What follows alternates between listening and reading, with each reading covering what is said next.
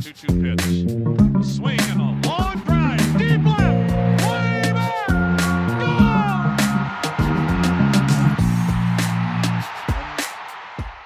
Hey everybody, welcome to another Baseball America podcast. I'm Kyle Glazer. We're continuing our Top 10 Prospects podcast series today with the Arizona Diamondbacks, and to do that, we are joined by Nick Pecoro of the Arizona Republic. Nick's been the Diamondbacks beat writer for many, many years, fellow Arizona State alum, and has done the D-backs Prospect Handbook chapter for us for a few years now. We're always happy to have Nick join us and contribute his insights and analysis. Nick, the Diamondbacks' 2020 season did not go according to plan. They had put together 3 consecutive winning seasons. They made some moves to try and get back to the postseason. And once the playoffs expanded, they seemed like kind of a shoo-in. Instead, a lot of their offseason additions did not perform, namely Madison Bumgarner. Things really fell apart in the middle of the year. They ultimately finished in last place in the NL West. Now we've seen the Padres load up. The Giants have gotten better faster than anyone expected. The Dodgers are the defending world champions. And the D-backs now are kind of in a place where we saw them become sellers at the trade deadline, and they haven't added a whole lot so far this offseason. When you look at where this team is in the major leagues, what they have in the farm system, what's the timeline here to get back to the winning ways we saw from 2017 to 19? Yeah, it's a good question. I think really if you're being an optimist, it's just that everything that could have gone wrong did go wrong to like the greatest degree possible in a lot of ways last year. So, I think really like the way that they get back to being a competitive club is just to have a lot of the things that they were banking on last year actually kind of come to fruition. And I mean, it depends on how much weight and how much stock you want to put into a 60-game season. But by and large, it's not that hard to envision a lot of those things, coming back around in their favor. Can Ketel Marte get back to being more of a middle of the order, impact bat compared to the guy he was last year? Can Luke Weaver and Carson Kelly be the sorts of guys they were the year before? Can Bumgarner at least be a sort of mid-rotation guy? Can Eduardo Escobar get back to being a productive major leaguer? If those things happen, or enough of those things happen, they're really not that far off from being a team you could look at and say, okay, yeah, I could see 80, 85 wins. And then, if a few other unexpected things go right, I could see them getting into the upper 80s, making the playoffs, that sort of thing. It's just a question of, how many of those things that went wrong last year were actually indicators for what's going to happen in the future. Is it that Ketel isn't that kind of impact bat that he was in 2019? If that's the case, I think that's kind of a really big deal, and it's really gonna change the fortunes of this club in the short term. Yeah, you mentioned a lot of things going wrong. They had a stretch last year where they went 2-17, and I remember that stretch in particular just being painful. And they were above 500 before going into that nosedive. They finished the year strong, so maybe it was just one bad stretch that took everything apart in a shortened season. But you're right, a lot of these guys, it's going to come down to the corrections they can make at the major league level, in part because there's not a whole lot coming up from the farm system in terms of guys who will be ready in 2021. This is a good farm system. We just released our top 100. They have 5 top 100 prospects, but Dalton Varsho, who made his debut last year, is the only one of them to play above the Class A level. So it does seem like there is a farm system here that can buttress them and get them back to competitiveness in a few years. It is going to come down to, as you said, the players who are in the majors right now performing better than they did in 2020. Yeah, I mean, I think that maybe if you wanted to look at a few guys that could come up and make an impact, it's probably, I mean, you mentioned Varsho, Pavin Smith as another. He only got a very brief look, but then the other guys that are gonna, that you could kind of forecast as being like big pieces potentially are probably bullpen guys. If JB Bukauskas or John Duplantier end up going into the bullpen, if Levi Kelly ends up being asked to pitch in relief, those are the guys that you could see coming up. But it's probably not the kind of guys that are going to be like, 3 to 5 win players that are going to immediately, kind of make you kind of change your evaluation of the club in a big way. Diving into this farm system, because again, there is promise here. There's a lot of potential here. Last year, Nick, Corbin Carroll ranked fifth in the system behind Dalton Varsho, Geraldo Perdomo, Christian Robinson, and Alec Thomas. This year, he vaulted over all four of them to number one in a year when no minor league games were played. What happened for Corbin Carroll to make this jump? Yeah, I mean, it was just kind of a universal opinion from everybody that was involved in the club's alt site games and that camp overall, and everything that people saw at Instructional League. It just kind of felt like he really opened a lot of eyes. I mean, some of those guys in the organization, executives or coaches in the minor league side on player development weren't as familiar with him, coming out of the year before. They all got a sense for what he's like as a player and just the kind of impact that he can have. It was just a maturity about his game, kind of an ability to make adjustments quickly, just kind of a well-roundedness too, a really good defender in the outfield, really instinctual player, really good base runner. Just a guy who just showed that like he's really good. And I think that for, a lot of people, it was a surprise just how young he was and how well he played, particularly at the alt site against competition that was a lot older than him. Yeah, you mentioned in your write-up that Amel Sadier, who now oversees amateur scouting for the D-backs, in his previous role with the Red Sox, drafted a lot of undersized outfield types, most notably Mookie Betts, also Andrew Benintendi and Jackie Bradley Jr. So there is a long history of undersized outfield types developed, or drafted, I should say, under Sadier, becoming really impactful major leaguers. What kind of player are we looking at with Corbin Carroll? I thought it was interesting yesterday in our top 100 prospects chat. I think he's the prospect who got the most questions asked about him. A lot of people are curious, what level of impact are we talking about here? Yeah, I mean, I guess it depends on just how bullish you are on him. I've kind of thrown out the name Adam Eaton a few times to people just because he's a person that I'm familiar with, as having seen the way that he developed in the Diamondbacks system. And the people that like him say, yeah, that's not bad, but we think he's a lot better than that. And that's saying a lot considering how good Adam Eaton was, certainly before having some injury issues. I've heard Johnny Damon as a comp thrown out there. So I mean, it's a guy that's probably going to be a top of the order bat that people see as a 300 hitter or better, and as a guy who they think can grow into 20 plus home runs. I don't know necessarily that the kind of the slug is going to come in home runs early on in his career. That's at least the sense that I get from talking to people that saw him a lot over the summer. They think it's going to be a lot of like, balls in the corners, balls in the gaps, taking extra bases, turning a kind of a routine base hit to right into a double, those sorts of things. But they do think that over time, and that's kind of maybe where the Damon comparison is most apt. They think he can grow into that kind of power. Given the strides he made at the alternate site and some of the things you talked about, were there any other players really in consideration for number one, or did he really separate himself and become the clear-cut guy at the top this year? Yeah, I think he separated himself. It was a tough one. I'm sure it was difficult. I'm sure you're hearing this, and I'm sure you experienced it yourself doing these lists, trying to figure out how much to weigh everything this year. Christian Robinson had a rough go, it sounded like, for a lot of the summer. And I know he wasn't at the alt site the entire time.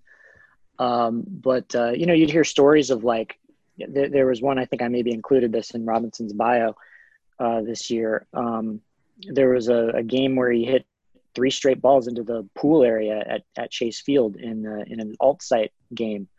And yeah, the alt site guys did play at Chase Field when the team was on the road. Just they were the only team, I guess, in baseball that was playing home games like that. And then you'd hear that there were days that would go by like multiple days at a time. I heard somebody say like go a week, and that kind of struck me as an exaggeration, where Robinson wasn't even putting a ball in play. He was striking out so often.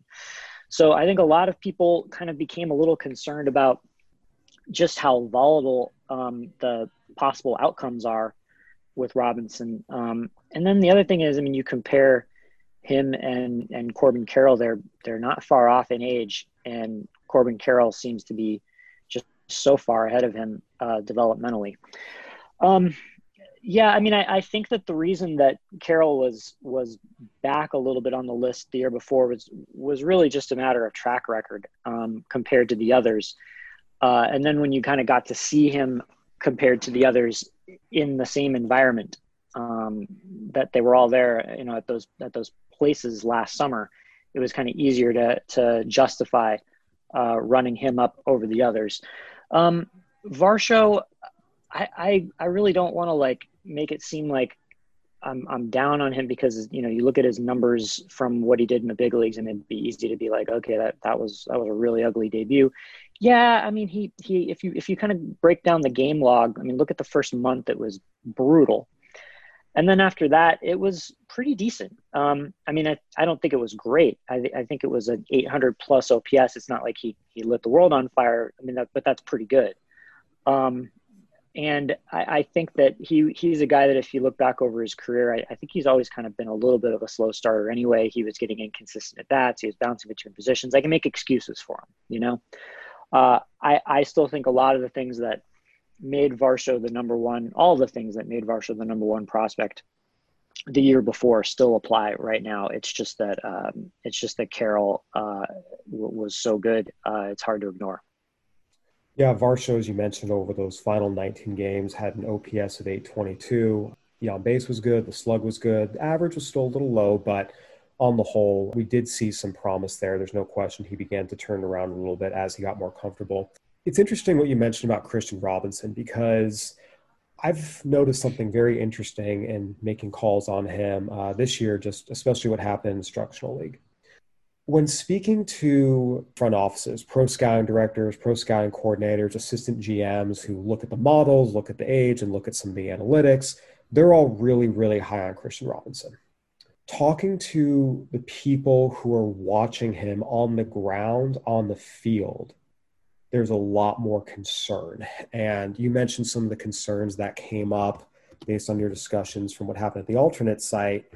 I spoke to some people who saw him at Instructional League, and just to be frank, the reviews were very, very, very rough. But at the same time, you talk about it's a weird year. You don't know what these guys' workout settings were. He's a very young kid, doesn't come from a country with a ton of baseball infrastructure. It's hard to weigh how much of it is just a product of a weird year versus everything else. But I also understand that given that on-the-ground concern, it makes sense to have him behind some of these other guys, even in the context of, if you look at it strictly from a model perspective of age, size, tools, things look better. Yeah. I think you kind of hit on a lot of the things that I would have said. I think, look, and I said this in a chat on the BA site last week, whenever that was. It's not that I don't think there's any chance that Christian Robinson turns into a stud. I think there is. It's just that I think there's a better chance that these other guys do. And that's just kind of how we try to do these lists sometimes. It's certainly a balance of, you know, kind of reasonable outcomes versus, you know, ceiling and all that. And it's more art than science. I'm sure you would agree. But it just felt like the time to kind of be a little bit more conservative on him. And yeah, look, you mentioned, you know, comes from the Bahamas, probably hasn't faced that level of pitching. Probably, I mean, just the sheer amount of the bats against good arms in his life versus Corbin Carroll's, it's probably much, much different, right? I also think that, I mean, right before the virus hit and everything got shut down in spring training, I was talking to him about his diet and how he I think he came into spring training having lost 15, 20 pounds or something like that. He had been reading, I think he was reading like a Tom Brady book about, you know, what to eat. He was reading about like what Michael Jordan ate. He was like really into dietary stuff. He's like, that's just the kind of guy that he is. He's just constantly trying to find little ways that he can get better. He's a really studious kid, is really driven to be great. I mean, he has this understanding of like, it doesn't really matter how much I struggle. He said this to me before, like, I don't care if I struggle in the minor leagues. I want to make sure that when I get to the big leagues, I know how to handle that. Like if I have to make this adjustment and it winds up looking kind of ugly for a little while, so be it. Like I'm focused on being a great major leaguer, and I'm glad that I have all this information and all these things at my, at my disposal to make that happen. So, I mean, from a makeup perspective, and then, just kind of the background issues, there's reasons to really think that it can and will happen for him. But just kind of to repeat, like, I just feel, looking at where Varsho is in his career, looking at where Carroll is at the same age, looking at the fact that Alec Thomas, has tasted high A and more or less held his own. Perdomo played even better than that in high A. It's just easier to see, and the positional difference with some of those guys. It's just easier to kind of see a path toward impact big leaguer, and fewer opportunities to where they stumble than for Robinson at the moment. Yeah, I think Christian Robinson's honestly probably one of the guys that I'm going to be most interested to watch in 2021. If he comes up to Visalia, which is now low A, just seeing what he looks like, how he's performing, because there's no question there's a tremendous ceiling there. You talk about the makeup, and just given how odd the 2020 season was and how much it threw off so many guys, I feel like he's the guy that I'm going to be most interested to see, okay, where is he really? Because there is that, I don't want to say divisiveness, but we talked about at the top level, front offices, they still like him. The people on the ground are much more skeptical. So just kind of finding out, okay, which one's the real him is going to be one of the more interesting subplots, to me at least, of the Diamondbacks season on the minor league side. Nick, I want to dive into this farm system a little deeper, but first, a quick word from our sponsors. And we're back with Nick Picoro breaking down the Diamondback system. Nick, we talked about the top 5 prospects in the system. They're all top 100 guys, really talented group. You move in and it's definitely a tier lower, but there's still some upside here. One of the more interesting things that you had in your rankings was Slade Ciccone, their supplemental first-round pick, leapt Bryce Jarvis, their first-round pick this year, for the title of top pitching prospect in the system. What changed during the alternate side or instructional league to put Ciccone ahead of Jarvis, given that Jarvis was just the higher pick? It seemed like Jarvis definitely struggled at the alt side and I think maybe in one outing in instructional league. I think he was prone to give up some home runs. So I mean that lack of success right away kind of opened the door for Ciccone, I think, to come in and just dominate. I think just kind of blew the barn doors off for everybody. He had been a guy, from what I understand, had always had pretty good stuff, but hadn't really been able to kind of harness it to the degree that people expected in college or maybe even going back to high school. And he really put it together. He and look, there's all sorts of caveats with his performance and with the performance of a lot of the pitchers at instructional league this year, and that they weren't throwing 5-6 innings. They weren't doing that every 5th day. They were capped at 2-3 innings. It was just a lot more of a limited look. But he pumped strikes. He dominated with 3, sometimes 4 pitches. He just looked awesome. I mean, I had a scout with another club tell me that they thought he might be. Actually, no, I think this was a person in the D-backs front office who said he thinks that Ciccone is their best prospect. So that's saying something. There seems to be a belief that he might be the best pitching prospect that this group has had in the 4 or 5 years that Mike Hazen has been in the organization. So we'll see. Again, like he's going to have to stay healthy.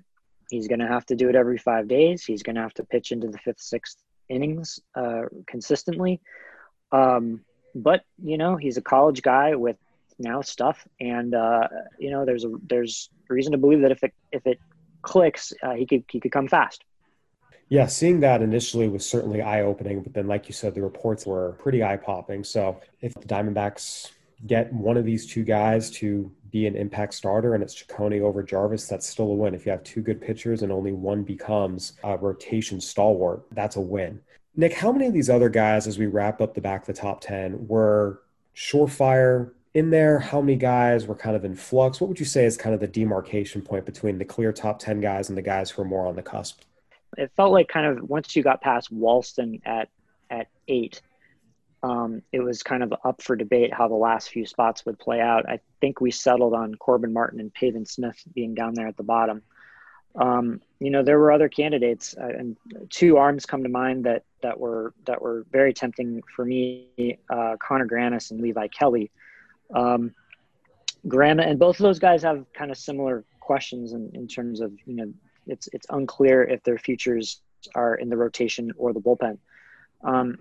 It's a little different though, I guess, with Levi, in that Kelly could be the kind of guy that his slider could be such a good pitch and such a dominant pitch that he might be able to survive as like a 2.5 pitcher, right? A guy that throws fastballs and sliders 98% of the time, and then throws a changeup twice a game, kind of like what AJ Burnett used to do at times, right? If it doesn't end up working out in the rotation, there's a little doubt in people's minds that he could be a really good reliever. Grammis is a little bit different. He's probably a little bit easier to dream on because of the backstory, and that's just that he similar to some other guys that the Diamondbacks drafted in 2019, namely Ryan Nelson and Dre Jameson. Grammis is a former college position player, or at least two-way guy, who hadn't really focused on pitching his whole life. So I think that, the athleticism that he had and the fact that he was relatively new to pitching, and not that he hadn't done it before, but he hadn't focused his entire energies on it, gave the Diamondbacks some hope that there could be a guy that could, really take some big strides. All three of those guys that I named took very big strides. It kind of seemed like it depended on who you talk to. Some people thought that Nelson was about as impressive as Grammis, but it seemed like most people had Grammis ahead of him. It's 97 to 100, but again, it's limited looks, it's short bursts. He hasn't done it over a long period of time. But whenever you're talking about the kind of late blooming college arm, Jake DeGrom's name comes up. It always does now, given his success and his path, his trajectory. So, there is some hope that, given how quickly and how dramatically Grammis and those guys have improved in their, year plus as professionals focusing on pitching, there's some hope that they're not really even approaching their ceilings yet, that there's still a lot more ability to do that. It's interesting. I think that's an interesting topic. Just the, how what the Diamondbacks were betting on there. And I've talked about that with some people in the front office. And, I think one of the things that stuck out to me, I guess, is that it's not like they were just saying, like, you hear this all the time of like, oh, if we get this guy in our system and we do this with him, like, we can get him back on track. Like, they weren't necessarily betting on that. It was, I talked to somebody who was saying, like, look, we don't have that hubris of like, we think we can fix him. It was like, hey, look, this guy's a great athlete. He hasn't focused on pitching yet. Let's see what happens. Let's see if we can, get him to be even better than he is. Like, there's the makings are there with all three of those guys that they drafted in 2019 of dominant power stuff, 95 plus for all three. Bad command, bad control, but these guys were college position players, great athletes. Let's see what happens. Again, I don't know what to make of it because it was such a weird year and it's just instructional league and all that. But the early returns are really encouraging. So those are some names, I guess, that come to mind that stood out and made me kind of made the ranking process even more difficult for me than it already normally is. Yeah, the two-way college player that they're converting to the mound full-time and hoping the stuff jumps. We're seeing a lot of organizations really add those guys, the Diamondbacks being at the forefront of them. Jacob deGrom obviously is the 100% outcome that every team dreams on. But even recently, I've noticed since Tony Gonsolin did it in the Dodger system, he was a senior sign 2016. I'm starting to see really in the last 3, 4 years, especially following him, more and more teams doing it. They're giving it a shot. And like you said, betting on the athleticism, betting on, hey, if this guy's throwing 92, 94 while splitting his time between the mound and being a position player, what happens if he just focuses on the mound? And a lot of times those guys' stuff ticks up in a big way. Nick, I think it's an interesting way to wrap up because you list all these pitching prospects the Diamondbacks have. And generally speaking, homegrown pitching has not been the organization's strength. You look at the rotation right now, Gallen was acquired in a trade, Weaver acquired in a trade, Bumgarner signed as a free agent, Merrill Kelly signed out of Asia, Robbie Ray acquired as a prospect in a trade. He's obviously gone to Toronto now, but he was one of the more recent successes. Patrick Corbin again, acquired in a trade as a prospect. So in terms of guys they've drafted themselves and developed themselves, it hasn't been a strength of the D-backs. Archie Bradley became a really good closer, but in terms of starters, it's not something they've done totally successfully in recent years. And it feels like now there is a group of pitching prospects that potentially could end that mini drought. You're right. It's not easy to do, right? To develop pitching, but you're right. I mean, I guess probably their most successful draft and develop guys that reached the majors for them had their best success elsewhere. Most recently, I guess the guys I'm thinking of are Trevor Bauer, and before that, Max Scherzer. Yeah, and then Wade Miley, I guess, is probably the only other guy that comes to mind as a guy that kind of established himself as a starter that came out of the system. I've talked about just the way that the system is kind of trending with some people in the front office, and it does kind of feel like we're going to be looking up in a year or so, and maybe it's going to go from being a system that looks like it's got all these great position players to a system that might be more pitching rich than you would think, at least from just kind of a quick glance at least the top five in the system, right? If some of those guys start advancing to the big leagues and are no longer eligible for the list, and then you've got some of these other arms that are coming up. We didn't mention Blake Walson, maybe briefly, but that's another guy that, like, you know, I think there's just so many guys that you can look at and say were really hurt by the lack of a season. He's one of those guys that I feel like was probably the case. Just not being able to kind of get into the flow of a game, kind of get the competitive juices going, kind of experience that sort of thing. I've heard people talk about that, like with him, like a former, high school football quarterback, a kind of guy that needs that competition and kind of thrives on it. Didn't really have the opportunity to grow in that regard. But yeah, anyway, I think you're right that it's been a weakness for them, and it could turn around pretty quickly. We'll see. I mean, it's pitching though, man. I mean, they're a couple of injuries away from us, saying the opposite. And it seems to be the hardest thing to forecast. The one thing they do seem to have going for them is they've got, for a change, a lot of power arm starting pitchers, or at least guys that look like they have a chance to stick as starting pitchers. In the years that I've been doing this list, there just haven't been very many of them. Luis Frias was one of the few guys, and he's still on the list. But he was one of the few guys the last couple of years that kind of checked off those power boxes, which kind of alarming. I mean, at a time when the rest of the industry has power arms in abundance, the Diamondbacks were really light on them, but they're kind of catching up. And you hope that if you have five of them, that one of them winds up being a legitimate big league starter, and you're probably, as sad as that sounds, you're probably content with that kind of outcome. Well, absolutely. That's the old rule. You need five to get one to the big leagues. So the Diamondbacks certainly have collected a really interesting group of them. And look, you have a really good position player group up top, some really interesting arms right below them who you can see jumping, and that's all you can ask for. Again, this is a good farm system. There's some talented players here, and now it's just a matter of getting these guys back on the field and accelerating their development and hopefully getting them up to Arizona as soon as possible. Nick, any final thoughts on this team, this organization, the system as a whole? I don't know. I feel like that's about it. I mean, we didn't mention Corbin Martin much. I think that's another guy that maybe I could have mentioned earlier on as a guy who could have a big league impact this year. I'm not sure that there's a spot for him in the rotation at the moment. Maybe I'm wrong. I'm sure they'll tell us that he's going to come to camp competing for a job. I would guess that he starts off as depth. Yeah, I mean, I think it's an interesting organization, an interesting farm system. I think it kind of seems to get better and better each year, and I'm curious to see. I'm curious to see how many of these guys really turn into the sorts of prospects you can build an organization around.